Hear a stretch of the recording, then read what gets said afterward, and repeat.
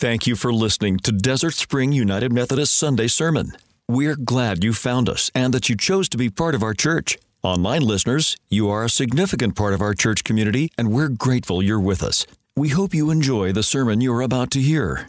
If you would like to engage with our staff, we can be found on Facebook, Vimeo, and Instagram, or call us at 702-256-5933.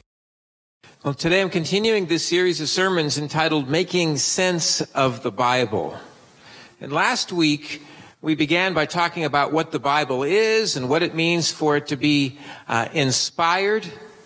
And today we're going to focus our attention on the New Testament and kind of how it came to be, but also how it is that we know it to be a reliable witness to the good news of the gospel of Jesus Christ. Like last week, this Sunday's sermon is pretty much a teaching sermon. So there's a lot of information that I'm going to be giving throughout the teaching of this. And this is all preparing us for what starts next week and the weeks that follow, when we're going to be taking a look at some of those passages of Scripture that leave us scratching our head and wondering, did Jesus really say that? Or maybe even thinking, no way did God say that. We're going to be wrestling with some of those kinds of passages starting next week. But for now, let's get started with a word of prayer. May the words of my mouth and the meditations of our hearts be acceptable unto Thee, O Lord our God, our rock and our Redeemer. Amen. So the New Testament is the uniquely Christian scriptures. It's 27 books in the New Testament. It's the last third of your Bible. In the New Testament, those 27 books, there are 4 Gospels. The Gospels are accounts of the life, death, and resurrection of Jesus Christ. There is also one history. It's called the Book of Acts, and it's the history of the development of the early church. There's one apocalyptic writing, the Book of Revelation, at the very end of the New Testament. And then there's also 21 letters that were written by people like St. Paul, St. Peter, James and John and the like. The Bible, New Testament, was not written by Jesus. He didn't write any of those books. And when he came and, proclaimed the kingdom of God is at hand and went around teaching and preaching, after his resurrection and before his ascension, he instructed the disciples to go out and be his witness, to do the same thing he had done, to go around and to teach and to preach the good news of the gospel of Jesus Christ. He did not instruct them to write anything down. So it was a pretty long period of time before anybody actually started writing the stuff down that now is in our New Testament. The oldest book in the New Testament was written by Paul. It's one of his letters, probably written in the year 48, about 18 years after the death of Jesus. It's called Galatians. It might also be 1 Thessalonians. They both were written at about the same time, written by Paul. Paul wrote letters from the year 48 until the year 65. He stopped writing it in the year 65 because he was beheaded for his faith. The other writers of the letters wrote during this same period of time, mostly in the 50s and the 60s, although one might have been written as late as the year 100. Each of the authors of the letters wrote them for a purpose. They wrote them to churches, and more specifically to leaders in churches, people they knew that they had a relationship with. They wrote them to continue their teaching, to help them to understand what it means to live a Christian life, and to help them solve problems that were emerging within the faith community. So they wrote them for a reason. Now, when you read the letters, it's sort of like reading somebody else's mail. And here's what I mean by that. If you were to write a letter to a good friend, somebody you know and who knows you, well, you would write that letter for a purpose, as did the writers of the letters write them for a purpose to the churches. But because you know the person, you wouldn't have to say everything that needs to be said. Some things could be left unsaid. For example, let's say your good friend has a daughter named Mary, and Mary has been sick. You could write your good friend, and maybe you could ask, how is Mary, your daughter? I hear she's been sick. Or you might just write, how's your daughter doing? And your friend would know what you're talking about. That's what happens in the letters that are written in the New Testament. They were written to people who already knew things, so Paul, for instance, didn't have to say everything. An example would be in 1 Timothy, where Paul writes to a church and says that he forbids a woman to teach a man. The people in that church knew the women he was talking about. They knew their names. They knew what they had been doing and what they had been saying, and probably even why he said it. But now us, 2,000 years later, well, it's like we're reading somebody else's mail. We don't know all of the backstory. And that makes it a little bit more challenging sometimes when it comes to the letters. There are some things in the letters that are easy to understand. Love is patient. Love is kind. Love is not envious, boastful, arrogant, or rude. There's one God, one faith, one baptism, one hope of our salvation, one Lord and Savior of us all. There's neither Jew nor Greek, slave nor free, male nor female. We're all one in Christ Jesus our Lord. There's some things that are easy to understand as we read through the letters. And then there are those passages that leave us scratching our heads because we don't have enough information to understand why it was said. And that requires us to really dig deep and to work hard if we're going to make sense, of the Bible. Now, the first recorded book we have in the Bible is written in the year 48. But that's not the first things that people were writing. The apostles would travel about the country proclaiming Christ crucified, dead, buried, and risen from the dead. And they would tell stories about Jesus' life, and people would start writing those stories down. So they're circulated early on in Christianity, these stories that people had written after having heard the apostles speak. These stories are mentioned in the very first chapter of the Gospel of Luke. The first actual gospel of kind of full accounting of the life, death, and resurrection of Jesus was the Gospel of Mark. The Gospel of Mark was written in the year 65. Mark was not an apostle of Jesus. He was a companion of Peter. In fact, he was Peter's interpreter. So Peter would say much to Mark, and Mark knew the stories of Jesus.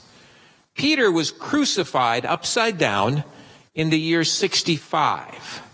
And right about the time of his death, probably right after his death, Mark wrote down all the stories that Peter had told him.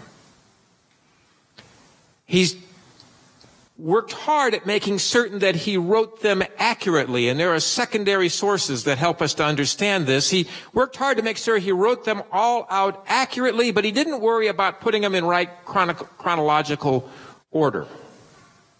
As you read through the Gospel of Mark, it doesn't take long to realize that this whole gospel is leading you to the cross. And Mark wants us to know that if you're going to know who Jesus is, you have to spend time at the foot of the cross, understand what he has done at the cross to know who he is.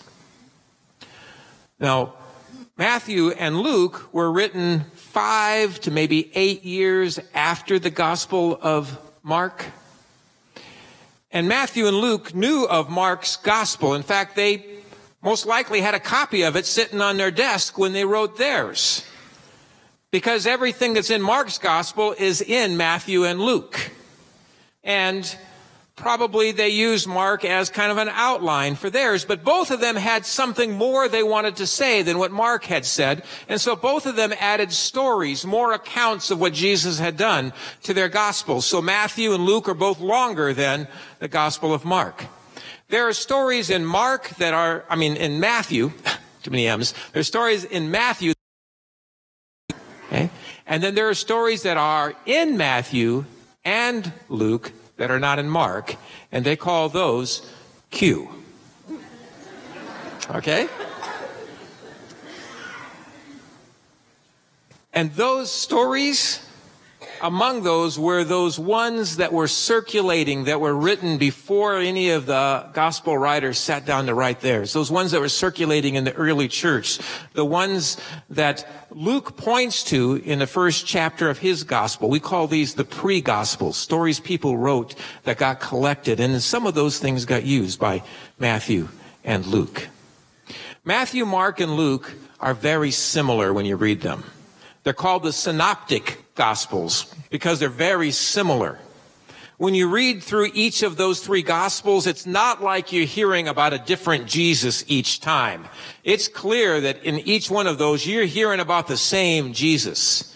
Just each one of them is kind of looking at him from a slightly different perspective and describing what they see. But together, they help us to get a clearer picture of who Jesus is, what he did, and what that means to our lives. The Gospel of John was written after the other three, probably around the year 90. Written by John the Beloved, one of Jesus' apostles, and he was the last living apostle when he wrote his. All the other apostles had been martyred, killed for their faith. John was the only one who was not martyred, but he was exiled to an island and he suffered greatly. He was in his 80s when he wrote the Gospel of John. And he would have known about Matthew, Mark, and Luke. And he had no reason to try to create another gospel like those, that kind of told a historical accounting of the things Jesus said and the things that he did. But he knew there was something more that needed to be said. And so in his gospel, he set out to try to help us understand what it all means. John tries to help us understand what it means, what Jesus said and did and what it means. And so it's in John that we hear, for God so loved the world that he gave his only begotten Son, that whosoever believeth in him should not perish but have everlasting life, what it means. It's there that we hear about this living water that we can drink from and never thirst again, what it means. And it's in John where we hear that Jesus is the way, the truth, and the life. No one comes to the Father except through him, what it means. The Gospel of John. Now there's two other books. The book of Acts, which is the history of the early church. It was written by Luke. It's the sequel to his gospel, the Gospel of Luke. And it's wonderful to understand the early church. And then there's the book of Revelation. It's an apocalyptic writing describing Christ's return, and that's its own sermon. Okay? So, having taken you through the 27 books of the New Testament, how do we know that this is a reliable witness? do the math here, 23 of the books are dependent upon the four Gospels, right? I mean, everything else that was written is dependent upon the life, death, and resurrection of Jesus. So how do we know the four Gospels are a reliable accounting of the life, death, and resurrection of Jesus? And especially given that they were written so long after he died. Mark, some 35 years after he died. Matthew and Luke, 45 years after he died. John, even further. How do we know they were reliable? Well, tell me. Does anybody here remember what you were doing when you first heard of 9/11? Some things get permanently etched in our brains, don't they? And they don't ever leave. So, Jerry and I had our first date 41 years ago yesterday. So I was thinking about that yesterday. And I remember vividly when we first met in that first date. She was in the Campus Christian Center. I came walking in. She was in the office sitting behind a desk typing a paper for a friend. And I saw her sitting there and I thought, she's kind of cute. So I walked over and I started a little conversation and she said some things back, kind of encouraged me, I'd say. And so I talked a little bit more and then she said some more things and I started thinking, I think she's flirting with me. So I kept talking and she kept flirting and I kept talking and talking some more until I finally got up enough courage to say, would you like to go out on a date?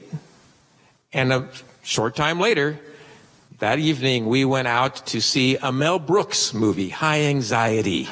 Okay? I remember. So yesterday I asked Jerry if she remembers what happened on that day. And so she gave me her accounting of it. And much of it was the same. She was sitting behind a desk in the office at the Campus Christian Center typing a paper for a friend. When I came walking in, she said I was wearing blue shorts with white piping. Okay? I don't remember what she was wearing. Sorry. I was looking at, well, anyway.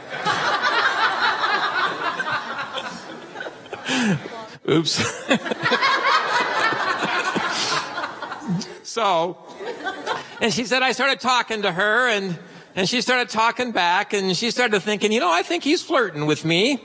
And I kept talking, and she kept listening and talking, and then she started thinking, I think he's going to ask me out on a date. And then I kept talking, and I kept talking some more, and I kept talking some more, and she started thinking, I don't think he's ever going to get around to asking me out on a date. And finally, she said, at 6:30, I asked her out on a date for a movie that started at 7 o'clock. And so she rushed back to her dorm, got changed real quick, and remember Jesus, the Messiah, the Savior of the world, the Son of God. How could they ever forget what he said and what he did? Those things would have been burned onto their minds. They could never have forgotten. Of course, they would be reliable witnesses.